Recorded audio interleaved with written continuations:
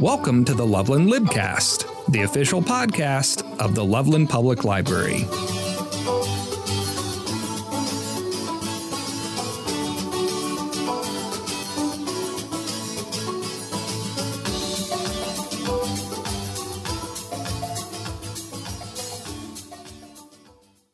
Joining me today for our very first Loveland Libcast live at lunch. Very excited to have Leah Johnson joining us for the podcast, for this live podcast. Leah Johnson is the author of Finding Fantastic Joy, How Building a Self-Advocacy Campaign Led Me Out of Darkness, and is also a former elected official in Loveland. Leah, thanks for joining the podcast. Thanks for having me, Daniel. I appreciate it. It's wonderful to finally do this. We've been talking about you being on the podcast for a while, and we're going to be discussing your book, as I mentioned at the top. For starters, and for listeners who are not familiar with your book, could you go ahead and give them a synopsis of it? Yeah, absolutely. So, we were talking about this before. I never really saw myself as an author. It wasn't something I aspired to do. It wasn't a life goal by any means, but it seemed after 2019, I had undergone some pretty big life changes, acknowledged some challenges I had in life that I probably needed to address. And after I went through all that and was reflecting, I realized I had a story to share. And it felt important enough to share the story because while my story is not unique, there are elements that I feel that many people can relate to. And I felt that sharing it was important. So I set out on a quest to write a book, which was, like I said, an adventure and a journey I had no intention of ever really pursuing. But the deeper I got into it, the more I realized what a healing journey it was, how powerful it is to share our stories and encourage other people to share their stories. So the book is that. It's my story. It's my story of trauma. It's my story of addiction. It's my story of overcoming that and strength and really figuring out how to live a life that wasn't rooted in this deep, dark sadness, but rather a place of joy and contentment. For a long time, I would say I called it an addiction to success. I had this desire to be the most successful ever. It didn't matter what I did. I mean, at some point, I think even being president of the moon wouldn't have been enough. And so I just kept pushing. As you mentioned, I was a former elected official, actually here in Loveland, while I was the youngest woman ever elected, and I kept pushing. I had a baby while I was on city council. I just had to prove that I could break that glass ceiling, that I could be the most successful, and it didn't matter really the expense of my health, both physical and mental, the relationship with my husband or my children, everything suffered. Even, my dad and my sister, those relationships suffered because there was nothing more important to me than the next success. And I just kept pushing and pushing. And I basically pushed myself over the edge. And I found myself, finding secondary addictions like alcohol. I found myself not only in suicidal ideation, but actively seeking out how to commit suicide. And I really realized something needed to change. And so I did. And here we are, and it's great, and everything's great. Yeah, I, of course, read your book, and something that resonated with me and that I really appreciate was how open and vulnerable you are about your experiences. And what was the process like writing and publishing a book for you? And what made you decide to share your story and your experiences specifically in this format of a book? Yeah, so like I said, after 2019, in 2019, I decided not to run for re-election and also sought help for the secondary addictions, although I'm still fairly certain that this city council one was the true addiction because that's the thing I had the hardest time giving up. I could never have a drink again in life and be fine. So yeah, when I went through that process and acknowledged I needed help and acknowledged I needed to change things, I again realized I had a story. And I went through I sought out a former actually teacher of mine who is amazing. And she was my 8th grade English teacher. And I said, I want to write a book. Will you help me? She's like, I've never helped anybody write a book. I'm like, that's okay. We'll be great. Let's do this. And that's pretty much how it started. So she helped me create my first draft, which took me about 9 months. I had 50,000 words I wrote in 9 months.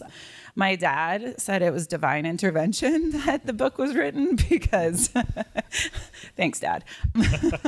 But yeah, the story poured out of me. Then after I had my first draft, I got connected with this boutique publisher in Boulder who helped me really polish it and get to a place where it was something that I could put out into the world. And, the truth is I'm incredibly proud of it. And that's it. Doing it is there's no end goal with it. It was just the act of doing it. And I know I have a 9-year-old daughter and a 6-year-old son, but at the time it was published, my daughter was 8. And when I got my first copy from Amazon in the mail, the very first printed copy, and I handed it to her and she kind of brushed her hand over the front of it and turned it over the back. And she goes, wow, Mom, your picture's on the back. That's really cool. What it made me realize is my whole journey of writing it and thinking, who will care about my story? Why does my story matter? It matters to her. And so at the end of the day, if I can help other people in the world, that's great. But someday, there's parts of it I'm not ready to share with her yet. But when she is old enough, that story will be there for her to know and connect with me. I've been thinking about that a lot recently because the anniversary of my mom's passing is actually in a couple weeks, and it'll be 10 years. And, I've really moved past a lot with my mother. I've forgiven her. I certainly feel a great deal of love and admiration for her now that I didn't feel even 4 years ago. But one of the things I struggle with the most is how little I do know about her. I don't know her story. She didn't share much of her story with me. And so I don't know, the things that made her the person that she was. And I know at some point she was just doing the best she could because that's all we can do. But my hunger to know who she was as a human is stronger than it's ever been. And, not the permanency of death means that I won't ever have those answers. And so, the book to me really is then a gift to my kids, but it's also a symbol of stopping the cycles, stopping the addiction cycles, stopping the trauma cycles, stopping that ancestral pain that comes from generation to generation. And it keeps going unless someone says enough. And so to me, it's a symbol of that. Enough is enough. We don't have to live in those cycles anymore. So that is something very unique that I hadn't really considered, is that it does become this story that your children, your daughter can experience, when she's older and know about you, know what you were thinking, and it becomes this snapshot and this story. That's really powerful. And then, of course, other people can read it as well and get that experience, but not having that familial aspect to it. Kind of rooting this into one of the themes of the book, how did the idea of framing your own self-advocacy like a political campaign come about? And has that evolved since the inception of that kind of concept? Yeah, well, they say write what you know.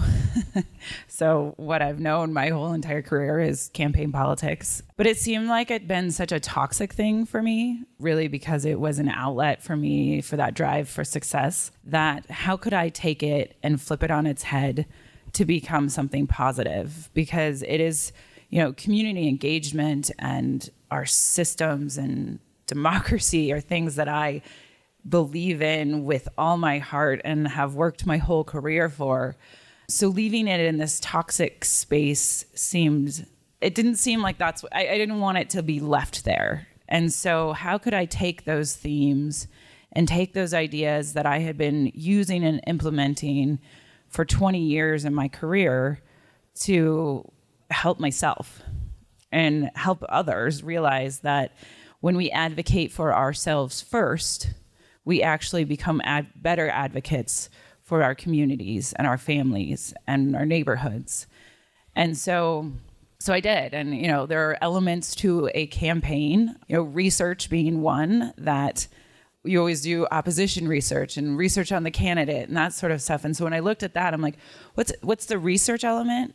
I need to deeply understand, what my trauma is, why I react the way I do. And so, when I systematically went through and looked at deeply, what is it, the trauma with my mom and the constant need to prove that I could achieve and all of that with her. And then the sexual assault when I was in college, like there was some real trauma. And I think acknowledging that and then understanding how to work through it was an important part of it. Then from that, campaigns are built on messages. And I used to say nobody could run a better campaign against me than I could in my head. Like I ran the best negative campaign. It was good. I had to rewire that message, and I had to take it back, because no matter what I did, I was not a failure. Even though I told myself that a million times a day, I was not all the negative things that I was telling myself in my head. And so I really started to rework that message.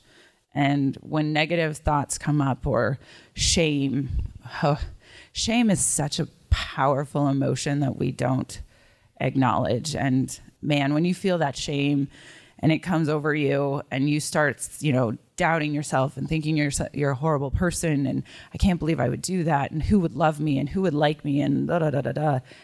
I mean, that's all shame.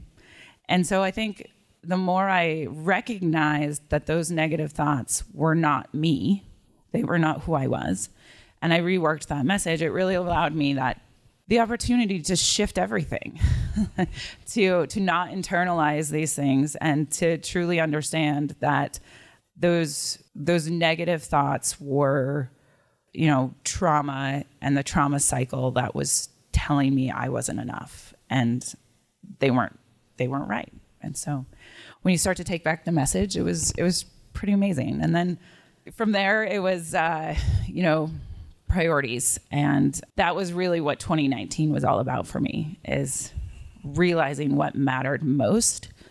And it was my children. I mean, my kids, again, are the most important thing, and my husband and our little family unit and the time we have together is everything to me. And these days I make every decision through the lens of them first and everything else second.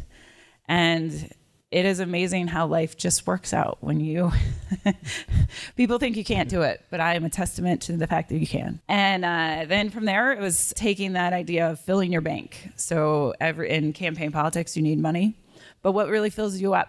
What makes you whole? And for me, it was travel and spirituality, and a combination of the both. And so I took those elements and I started making those the next priority in my life. So my family, then that travel, what really fills me up, and then everything else came after that. And it's amazing the abundance that happens in your life when you operate from a space of gratitude and true loving priorities. And because it truly does, it falls into place after that. And then, knowing, so in campaign politics, you need advocates and allies. Know your people. And, after 10 plus years of living in a pretty dark place, I had, damaged some relationships, and certainly with my dad and my sister in some of those spaces. So spent time repairing that, but also making new allies and empowering new friends. And, again, the priority things, know who your people are and put them first. So, and then taking control of it all, right? Being the campaign manager of your own life. Everyone says all the time, like, oh, I can't do that because of this. I couldn't ever travel because I don't have the time. I couldn't travel because I can't, financially make it work. I would push back on all of that. Like, life is all about priorities. if you don't show up for this, you're showing up for this. If you don't show up for a work meeting because you're showing up for your kids, at the end of the day, you're doing to your core what matters most. And ultimately, I feel the universe rewards true, authentic priorities and advocating for yourself first. So you had mentioned this when we were talking about that, framing it as a political campaign and negative thoughts, things like that. And this passage in particular stood out to me. And now that I have an opportunity to ask the author a bit more, I'm going to take advantage of that. And so you discuss this ideas of when negative thoughts creep into your head, that you sit with those ideas, wrap them with love and grace, and let them go. Could you talk a bit about where that technique came from and how that process works for you? So I don't know where it came from because, I mean, like life, it's just a hodgepodge of things you pick up here and you pick up there. But it's something I use almost daily because it's amazing, even as an exercise for over 4 years now of acknowledging negative thoughts and shame and all of the things. They still come daily. I still feel inadequate and embarrassed or any of the emotions that we feel. But I think what I've been able to do now is acknowledge that those are emotions that I'm feeling because of these experiences I had in life before. And when I can take those and give myself compassion, I think so frequently judgment is such a quick emotion we all seem to go to in our society. And, oh, they did that or they did this. And, and we judge people for that. And then we judge ourselves too. But I think if we can give ourselves compassion, it's almost easier to give others compassion too. And so I really have, as those emotions come, I acknowledge them and I let myself feel them. I mean, that's part of coping with trauma, right? You don't ever let yourself actually feel the emotion. And so it just becomes this cycle because you're not ever actually dealing with the emotion. So instead of trying to cope with it, actually deal with it and acknowledge it and give yourself permission to feel what you're feeling and then let it go.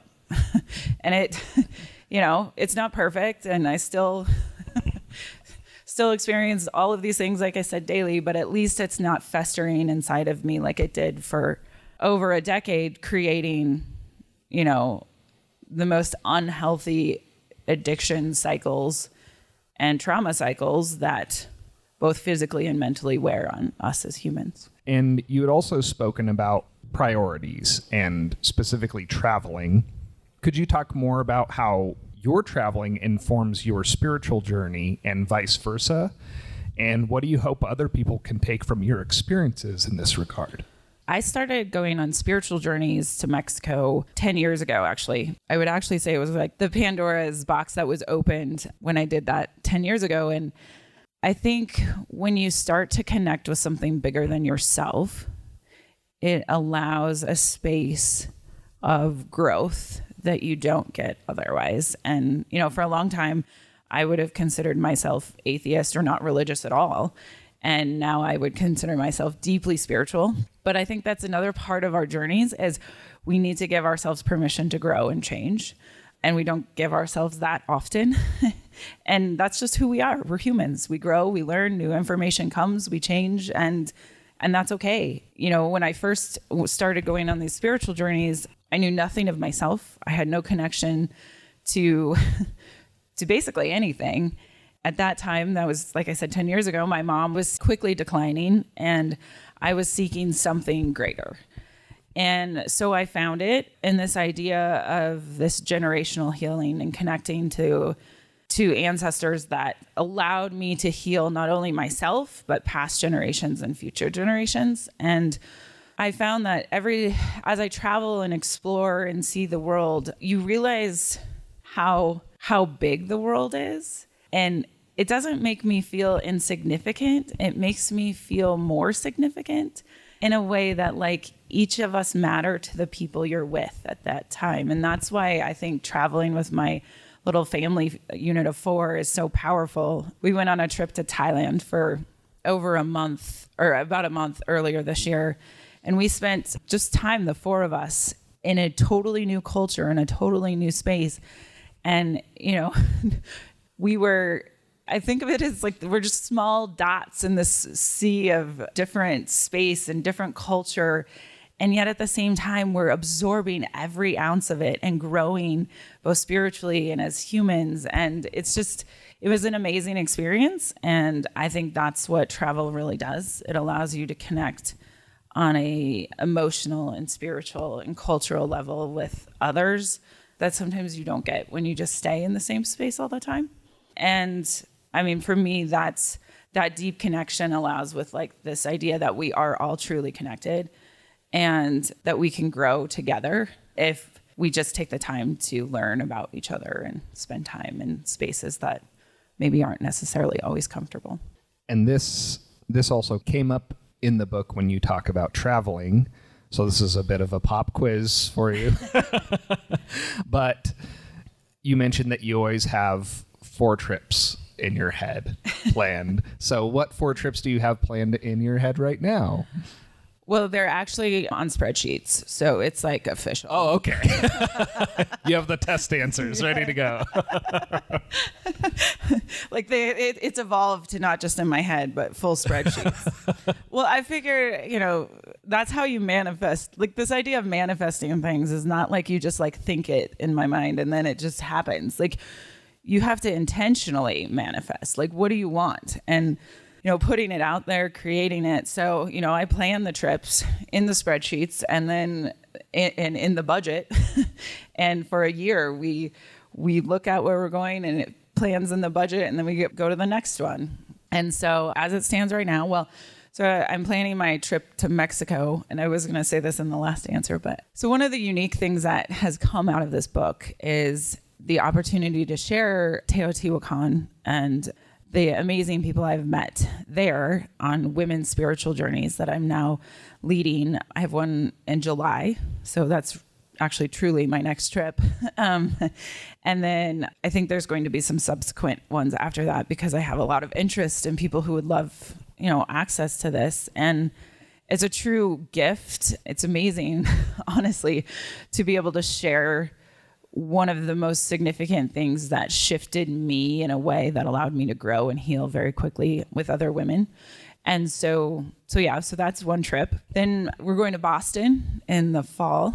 I went to Boston University, so I get to go show my children where I went to school. So that'll be fun. And then Iceland and Puerto Rico are the 2024. And then, there might be a few more spreadsheets that have already been made. That's an awesome variety of weather and locations and all of those are factors in how we like as a family. And it used to be, I kind of threw it out there to my husband. He's like, sure, that's great. I'll just go along wherever we go. But as the kids get older, it really becomes a, collective decision making. And so we actually had a family meeting maybe a month ago talking about, okay, what countries do you want to see? What things do you want to see? What kinds of things do you want to see? Because again, it's important. I mean, part of it is the experience of us growing together. And I think another thing about traveling as a family is traveling internationally. There's just some elements of it that are hard, like when you don't speak the language or you don't, and especially with children. But I feel like what it does is when we can do those kind of hard things together, when we can hike, 14 miles in the Andes together, or we can hike jungle trails in Costa Rica together, or just, navigate big cities in foreign countries together. When we come back and have to do all of life and things get hard, it makes it easier to do it together. And so it's in some ways a exercise for how we as a family become a team to navigate life together and not necessarily, hard things are going to happen. We have to deal with challenges, but we can do it together. So I think that's one of the really amazing things about traveling with young kids, and the experience is how we then implement those experiences back in our everyday lives. You touched on this a little bit, and we're talking about traveling and family right now. And I wanted to ask you a bit more about priorities, like traveling, like family. And those were very important themes in your book about aligning yourself with your priorities.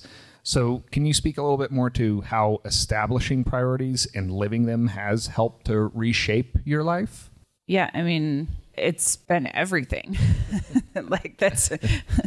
I think about it recently. I was given a choice. There was a field trip for my daughter and a meeting that I was supposed to attend, given a role and, all of these sorts of things. And I made the decision to go on the field trip.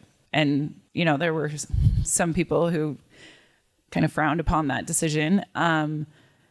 But what that field trip did is my daughter was, struggling like many kids do, just socially learning, growing. And it gave me an opportunity to really watch her and her classmates interact and understand better so I could be a better parent and navigate that, help navigate that with her. It's one of those things where, there's pressure to constantly choose what we think we're supposed to do versus what in our hearts we know we where we want to be and what matters.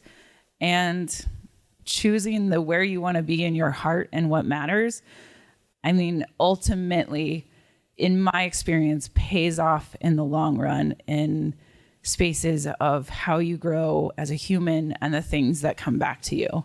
This idea of constantly doing what we think we're supposed to do versus doing what you authentically in your core know what you want and should be doing.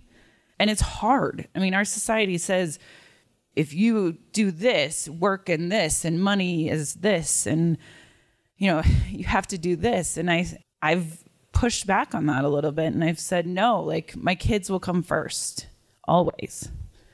And everything else then. And, sometimes I think that makes people uncomfortable, because it's not necessarily how we've always approached things. But I think, and especially as a woman and a young woman in politics and in a professional space, we have to demand that because the systems are created not to support women who want to be great mothers and also serve their communities. And the only way I can do what I want to do and make the difference in my community is if I put my kids first, because that's the priority that matters, and then everything else.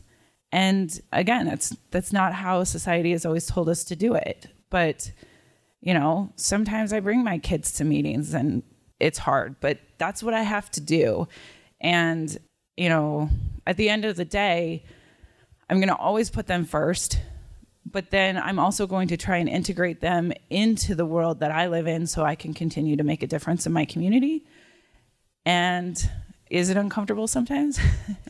And is it hard? Yes. But I mean, the structures we have are set out in a way that, quite frankly, were created in a different time. And if we want to truly integrate women into where we are today, we have to create different structures.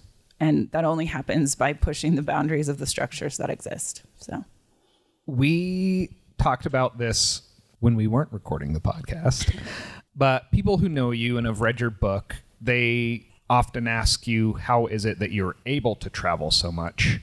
And it's very organized, obviously. Spreadsheets, lots of spreadsheets. How else do you respond to them, or guidance you might share with them? Well, I mean, again, it's financial priorities, it's time priorities, it's all of the above, right? Like everything is about trade-offs in life. And when I talk about spending time with my kids versus spending time other places, and that's the same with travel. I mean, we put it on our calendar, we put it in our budget, and it means that sometimes maybe we don't get to do as many things here locally or, but I think anything you want to do in life is something that if you put the intention and truly start to manifest it in a way, that you're putting it out there and making things happen towards that goal, you can make things happen. And so I do think it's about choices and, in exchange, do you get that thing on Amazon right away? Or do you put that money away and save it for a trip? Do you get the extra snack at the movie, or do you put that money away for, like, I mean, these are all little trade-offs that we can make that our family thinks very intentionally about, because it's the priorities we've set out for ourselves collectively, right? So I think it's about what you truly want, and then going after that and making it happen. I really like, from my perspective, this very grounded definition of manifesting something. Manifesting doesn't mean hoping and wishing and concentrating, although that's an element of it, but it also is this work of making it happen. I think it comes down to also like a philosophy of abundance and believing, having the gratitude and believing in abundance versus like the scarcity. I think so oftentimes we as a society get in this we don't have enough space. And I really try to look at, well, what do I have? I mean, and I have a lot, and I have so much to be grateful for, and I'm well aware of that. But I think even with my kids, it's so easy to get in this space of, kids argue over, like popsicles. Well, he got a popsicle and I didn't. And then you're like, yeah, but, you got half of a popsicle. I mean, it's just like, it's this idea of how do we operate in gratitude for what we have? And there's a great book out there called It's Not Your Money, and it's one of my favorites by Tosha Silver. And she talks about this concept of abundance and versus scarcity. And it's just so powerful, because I think also a key to my success is being so overly grateful at this point in my life. Like, I am successful because I believe I'm successful, because I'm just grateful for where I'm at right this moment. And I think that, while AA has never been my thing, I think I needed a Achievaholics Anonymous. What's really my problem. But, there's a phrase in that you're like gratefully sober, like just, and it's true. Like when you go to a place in life where it is so dark and you have literally seen your worst and you have been that close to death, I mean, light is amazing.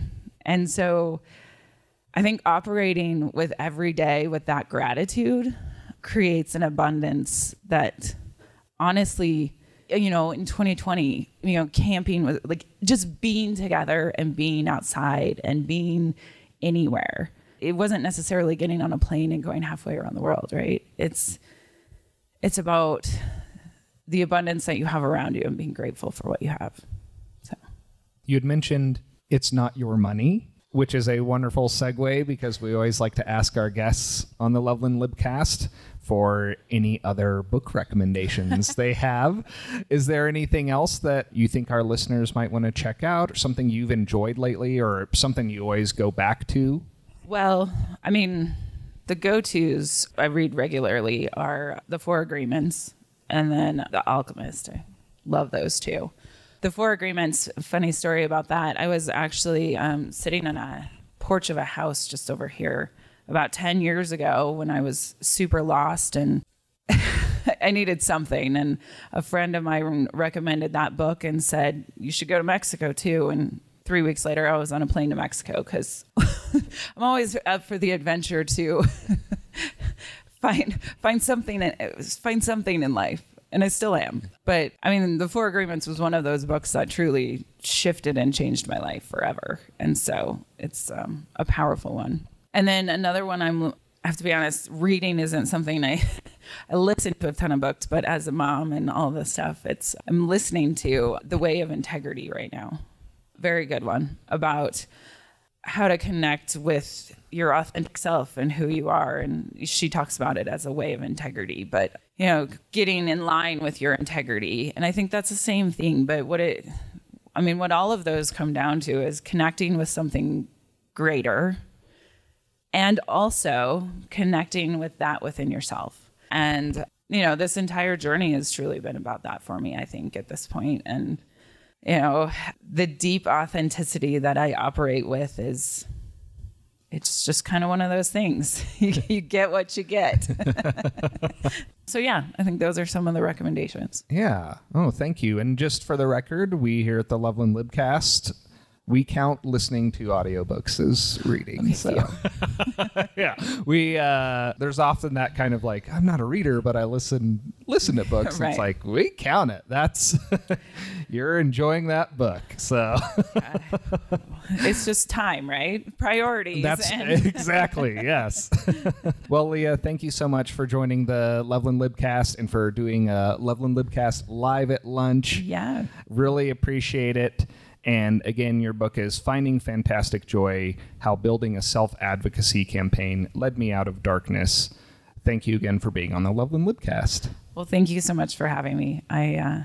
Loveland is a special community to me, and I'm always happy to be a part of anything here. So. All right. And thank you all at home for listening to another episode of the Loveland Libcast, and we will talk to you later. Bye. Thank you for listening to this episode of the Loveland Libcast. If you'd like to contact us about the podcast, please reach out to Daniel at daniel.tate@cityofloveland.org. That's DANIEL.TATE@cityofloveland.org. See you next time.